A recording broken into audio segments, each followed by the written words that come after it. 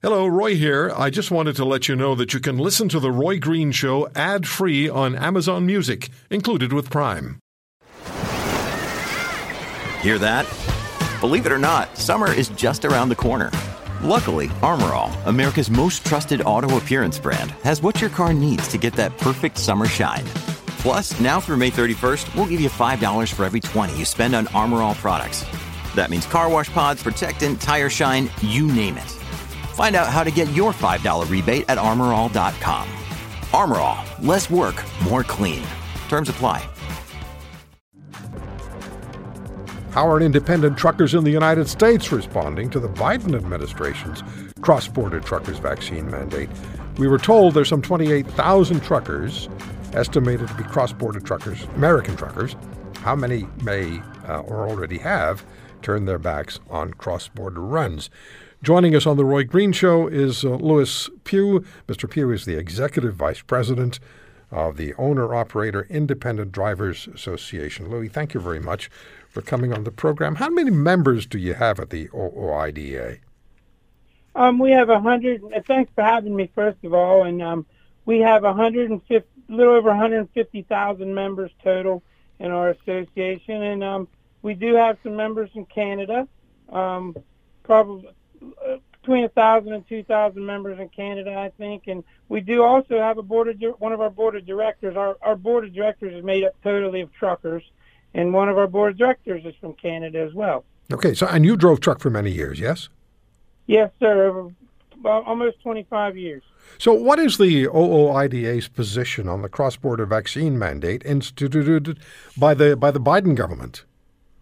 Well, we don't, at OOIDA, we're not one for mandates of anything a lot of times. I mean, and we're definitely not for the vaccine mandate. We think a lot of times mandates, there's way too much teeth in them, and they take advantage of a lot of people who don't want to do, either they don't want it, it's their body, whatever, they should have a choice, I guess. Do you have a sense, or do you have numbers of the American truck drivers, members of the OOIDA, who maybe were driving across the border into Canada, who have now decided, because of the mandates, both the Canadian and the U.S. mandate, that they're not going to be driving across the border any longer? As far as the number, no, that's hard to come up with. I don't even know how they came up with the numbers you were saying earlier, for sure. But I do have members who have called in, and to us, that's our best way of knowing and saying that they're not going to anymore. I mean, that's the problem. Anytime they pass any kind of mandate, it seems like you just knock a few people or a few more people or a lot of people out of doing something, and I'm sure some will quit. We kind of feel at our association that drivers who run cross-border, they have a good deal or a good situation, and that's their business model, they probably saw that coming, and I would have probably went ahead and got the shot already.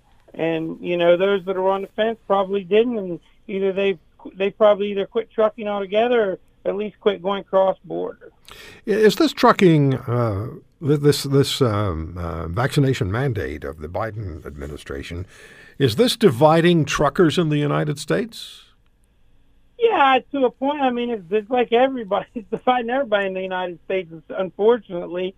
And it just seems like there's so much division in the world. But, yes, we have truckers who call in, and they're all for the vaccine mandate as well, and think that it should be. But we have lots and lots who aren't.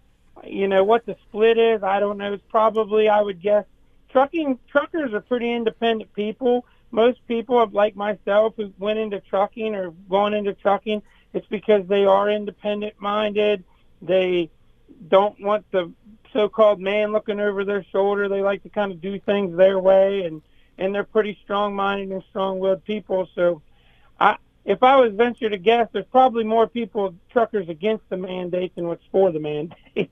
Okay, now there's a lot of variance in the United States. Different states have different rules, different regulations, different expectations when it comes to either being vaccinated or wearing masks or taking, restrictive steps that other governments have put in place. Do you have any sense of how long the federal government, the Biden government, is planning to leave this vaccine mandate for cross-border truckers in place? No, I have no idea. We haven't heard anything from anyone. We've had a couple calls with just asking where our members land, but no kind of idea of when.